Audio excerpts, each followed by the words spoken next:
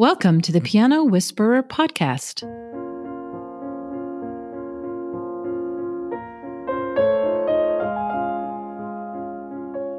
It all started with a good friend of mine and the founder of the Piano Guys, Paul Anderson, in St. George, Utah.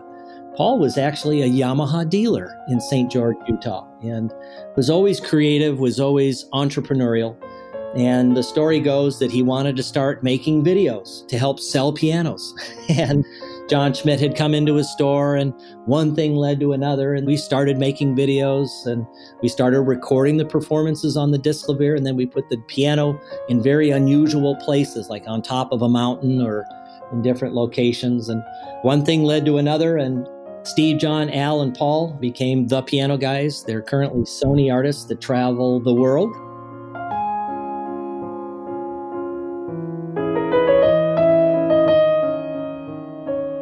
Hello, everybody, and thank you so much for tuning in to Piano Whisperer today.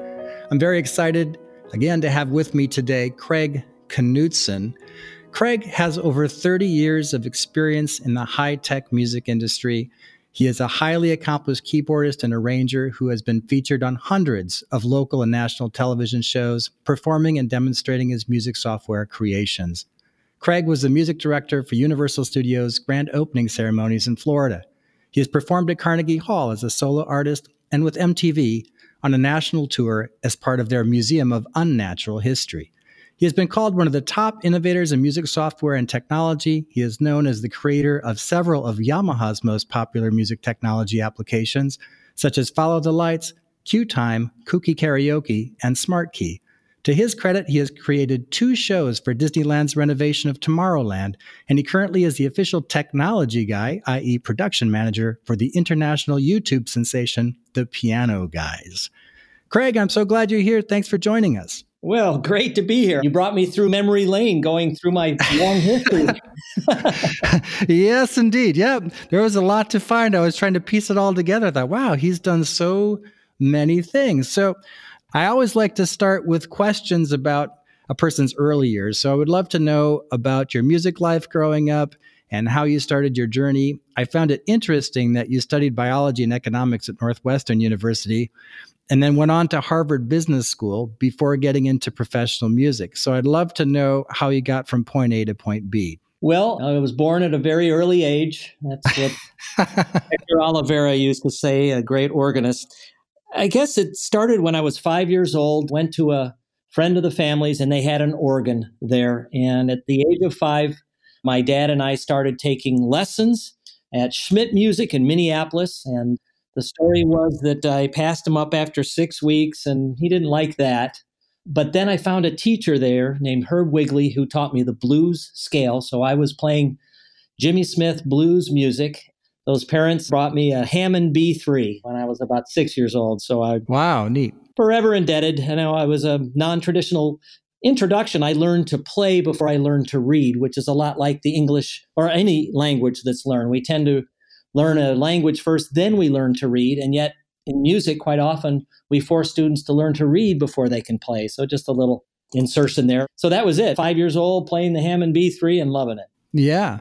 So it didn't occur to you then when you were a teen, hey, I might want to do this professionally, because you went on to business school and biology and economics. So what was going on in your mind when you were a teen? Well, when I was a teen, I started working for Wurlitzer with an organ company when I was in Omaha, Nebraska.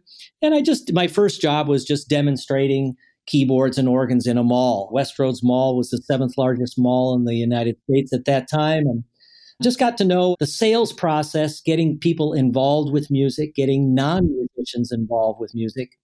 When I turned 18 and I was accepted to Northwestern, I was going to be a doctor, but I brought the organ along to school, believe it or not. Did you? Yeah, I did. Wow. And on weekends, I still remember when I was studying for a biology exam or something, the dealers used to set me up in a back room and I'd be studying my biology in PChem, and then I'd come out and do the organ concert, and then I'd fly home Sunday night.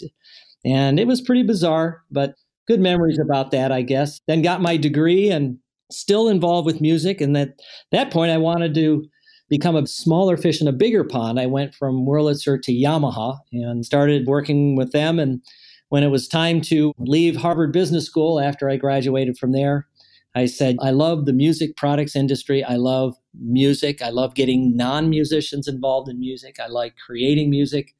And that's when I decided to work with Yamaha full-time from there on out. Wow. So when you were at Harvard Business School, did you have the music business in mind? What were your thoughts there? I was still thinking about business, obviously, but when all of my 90 section mates graduated and a lot of them went to Wall Street and other went to other areas, I said, I like the music products industry. So I went to Ron Raup at Yamaha. They had a new product called the HX Electone, about a $60,000 instrument. And I said, listen, rather than go to Wall Street or whatever, I'd love to introduce that product with you. So he hired Hector Oliveira, who many consider to be the greatest classical living organist. We introduced the product together. I played in jeans and Reeboks and played movie themes, and Hector played classical music and a tux with a baton. And that was a concert right there. That's so cool. Now, you seemingly quickly established yourself as a technological guru of sorts in the music world, and you developed quite a few popular music software programs through your partnership with Yamaha. We mentioned several of your creations in the intro, the Follow the Lights, Kooky Karaoke, QTime, and SmartKey. Do you have a favorite app? Well, all of those things were simply created out of necessity. Yamaha makes some amazing instruments, and the engineers will, in many ways, over-engineer and make it better than it has to be. And like the Follow Lights, they hadn't created Follow Lights, they created guide lamps. They put lights over the keys, and the lights on a clavinova showed people which notes you missed if you played wrong notes, and then it would stop. Well, I turned the idea on its head. That's for people who are learning how to play. They already read music. They're playing along. They miss a note. The clavinova stops, and the light shows them which note they missed. Amazing Yamaha engineers created. I thought, why don't we do this? Why don't we use the light to teach people who don't know how to play which notes to play, and it waits until they play the right note, and then we'll call it Follow Lights. So ultimately, it's the same technology. One of my favorite stories is when I met the president of Yamaha worldwide, and I was showing him Autumn Leaves, the autumn leaves, and then there's this payoff. He would follow the lights. He'd hit the first note, the second note, the third note, and then that fourth note is the famous Roger Williams payoff. He played that, stopped, and he looked at me, and he says, and then he did it again, the autumn leaves, and it waited for him. He turned to me, and he goes, what is the purpose? And I turned to him, and I said, well, if we put this technology in all of our clavinovas, we can sell these instruments to people who don't play. And then he continued following a little more. And then he turned to me and he says, why don't they learn? Yeah. And it shows you the difference in the culture. So in Japan, 6 million people have been taught by the Yamaha Music School. Here I've used Follow Lights to get people involved with music. I can give them a positive music experience without much effort, not to teach, but to just give that experience and to encourage people to get involved with music. Yeah, it's kind of a page out of the old organ classes, right? Where people would come and have a club. And it seems, I could be wrong about this, but it seems that part of your mission has been simply to increase the number of music makers through software. Is that a fair statement? Fair enough, yeah. Even the silly kooky karaoke. I mean, we all know what karaoke is. But you'd never find me in a karaoke bar because I can't sing well. I don't have vibrato. But that's what I did is I took the technology that engineers had put in there. I figured out how to make it correct the pitch so you couldn't sing a wrong note. I figured out how to make it add vibrato.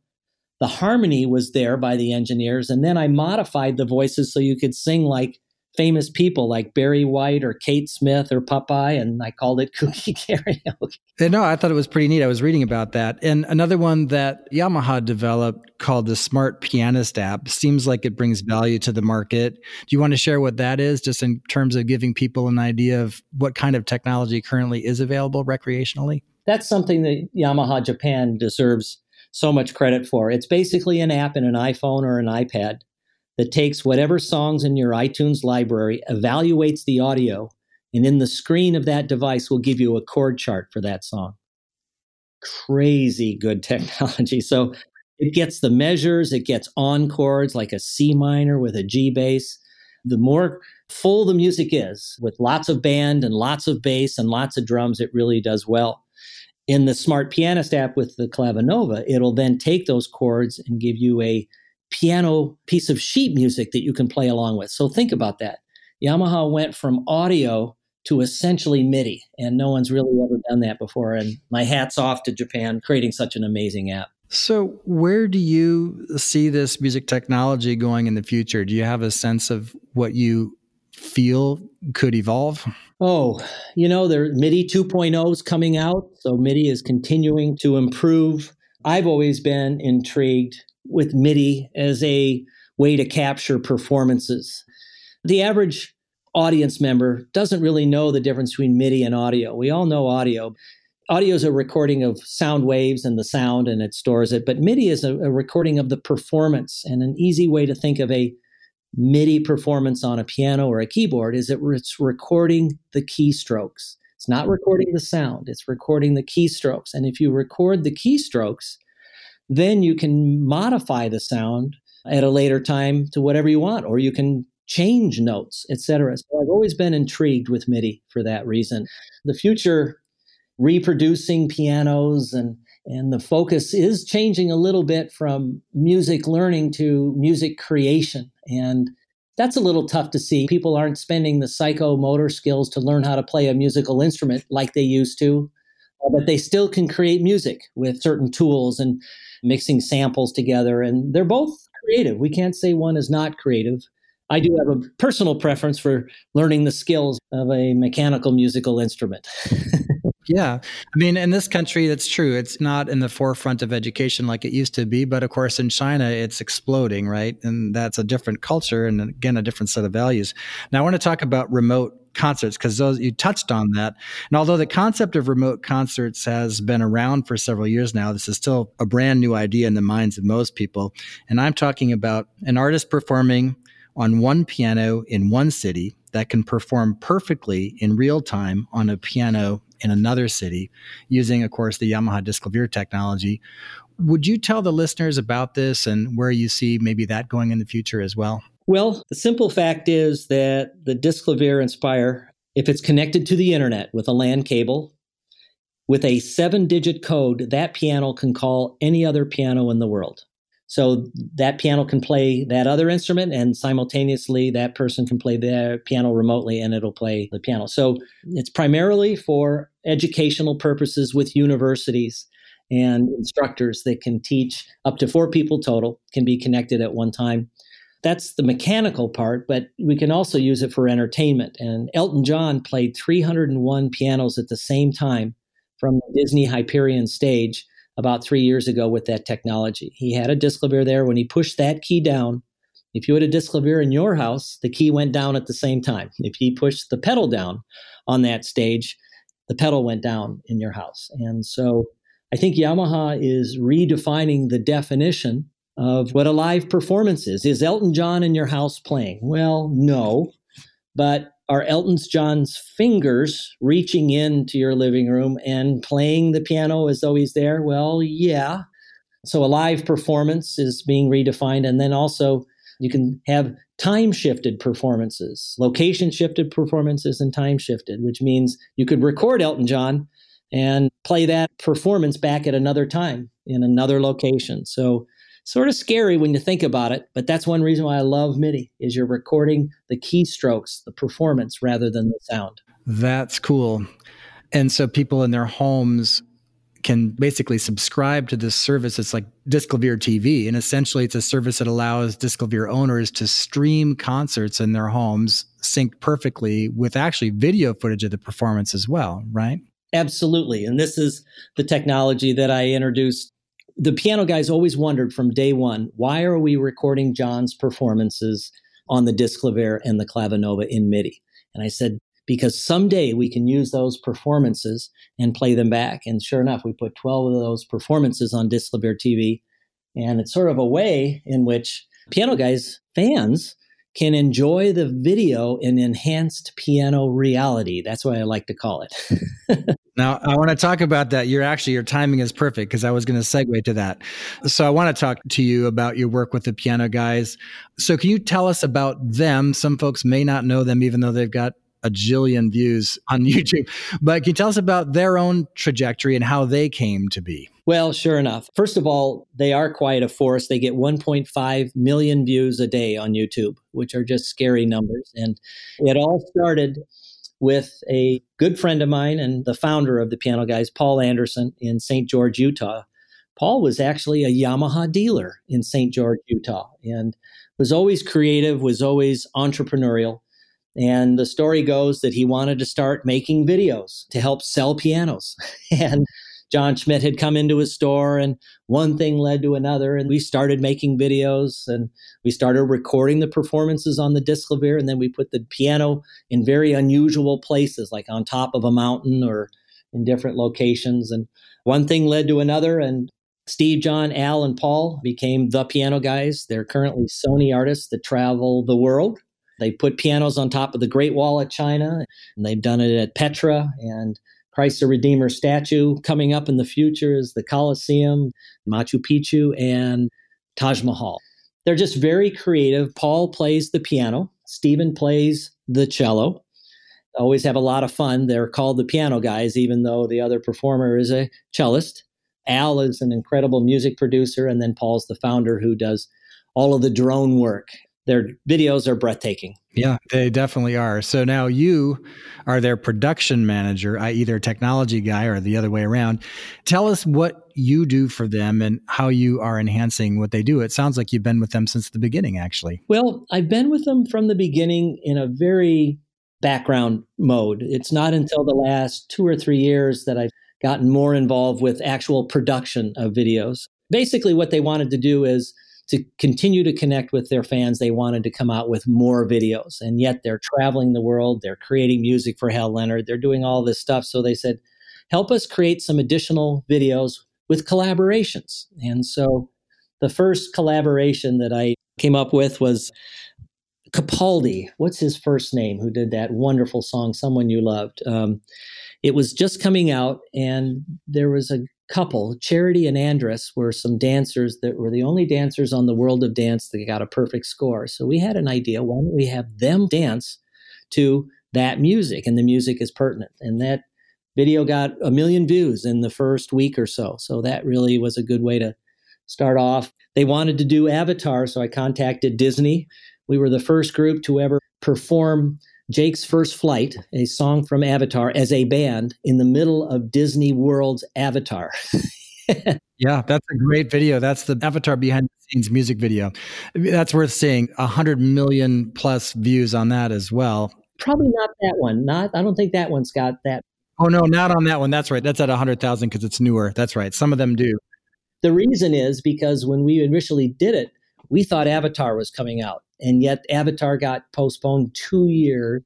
And that's one of the benefits of being the Piano Guys is if something big is coming out, if we do a video or some music that's related to that, we're going to show up in that right column once they see that original video that they went to go see. So we've done that. We did a Lego animation for Christmas. We're doing a puppeteer video with a puppeteer from Bulgaria who created 4 puppets of the Piano Guys to pictures at the exhibition. And we even did a video with Ksenia the sand painter with Pirates of the Caribbean. She won America's Got Talent for her sand painting. So that's what I do. Have fun collaborations with the Piano Guys and create videos. So when you're creating the videos, are you the guy that's making all the technology stream possible? What are you doing to make those videos possible? They're mostly doing that. I'm just doing the organization, contact, getting the site going. The brilliance of Steve and John, the music is all in place already. And then Al's there making sure that as they do different takes, since he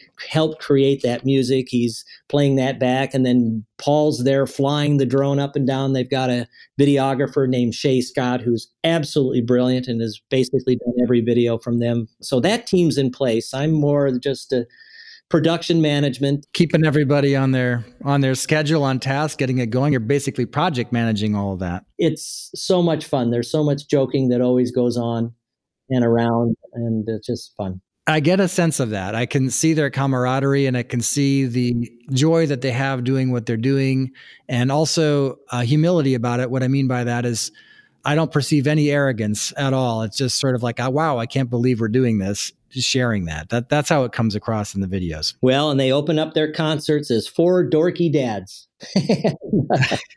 And yet, their concerts are just amazing because I think people are surprised at the breadth of the music, the breadth of their inventory of songs, but also the humor. There's so much humor that goes on in their concerts, and they meet with everyone after and meet and greets, and it's just an honor working with them. Yeah, well, that's great. That's really fun to hear.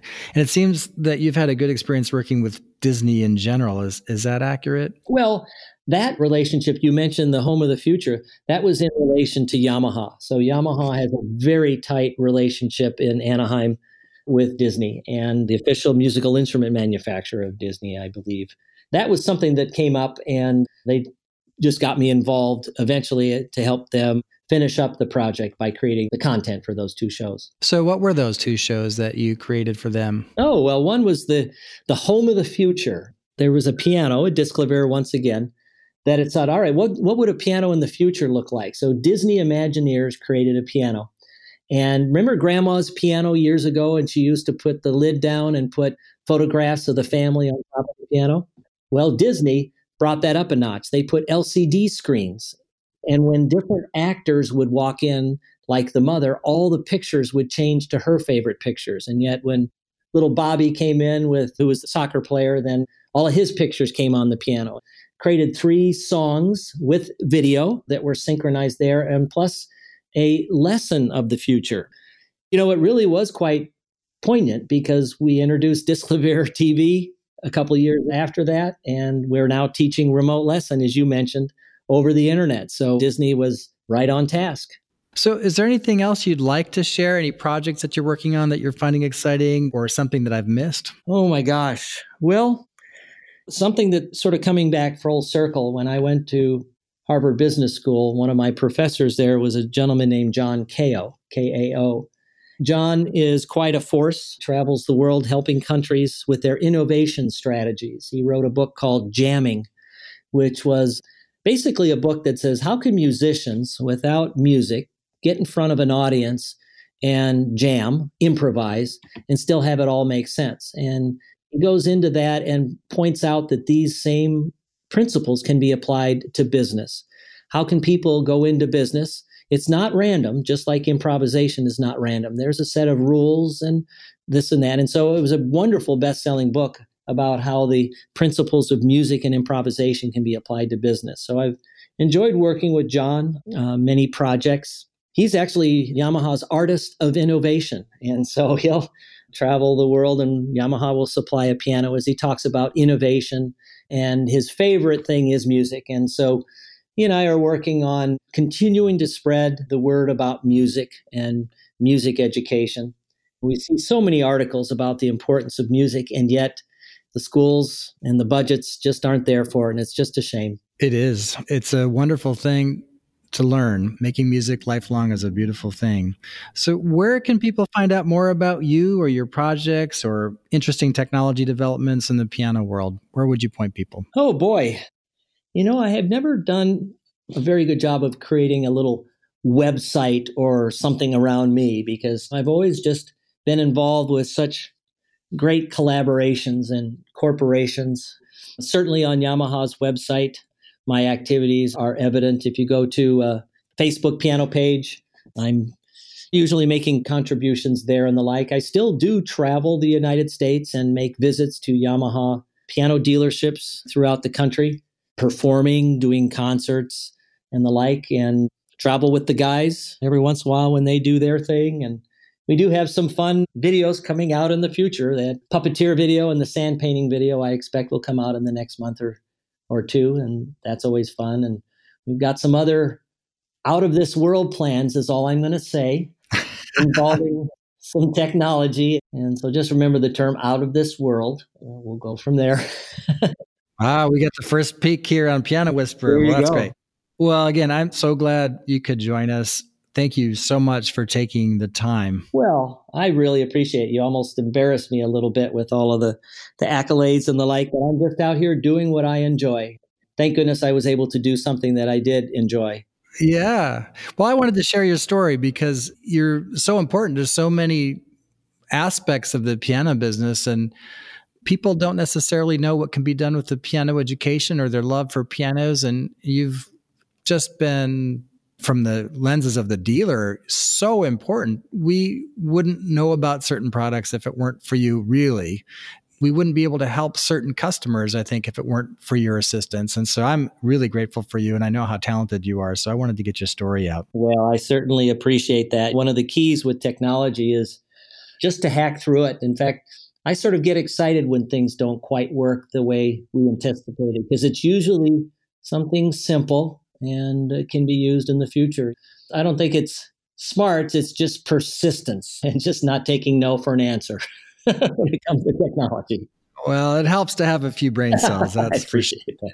I want to thank all of the listeners, of course, also for taking the time to tune in. You are what makes this podcast worthwhile. And of course, I'm incredibly thankful to Classic Pianos for sponsoring us. If you'd like to find out more about Piano Whisperer, or if you'd like to listen to earlier podcasts, please visit pianowhisperer.org. You also can find us on almost every streaming platform. And now we're even on Instagram at pianowhisperer.podcast. And we have a new Piano Whisperer Facebook page too. So please look for us and share. Again, many thanks. See you next time.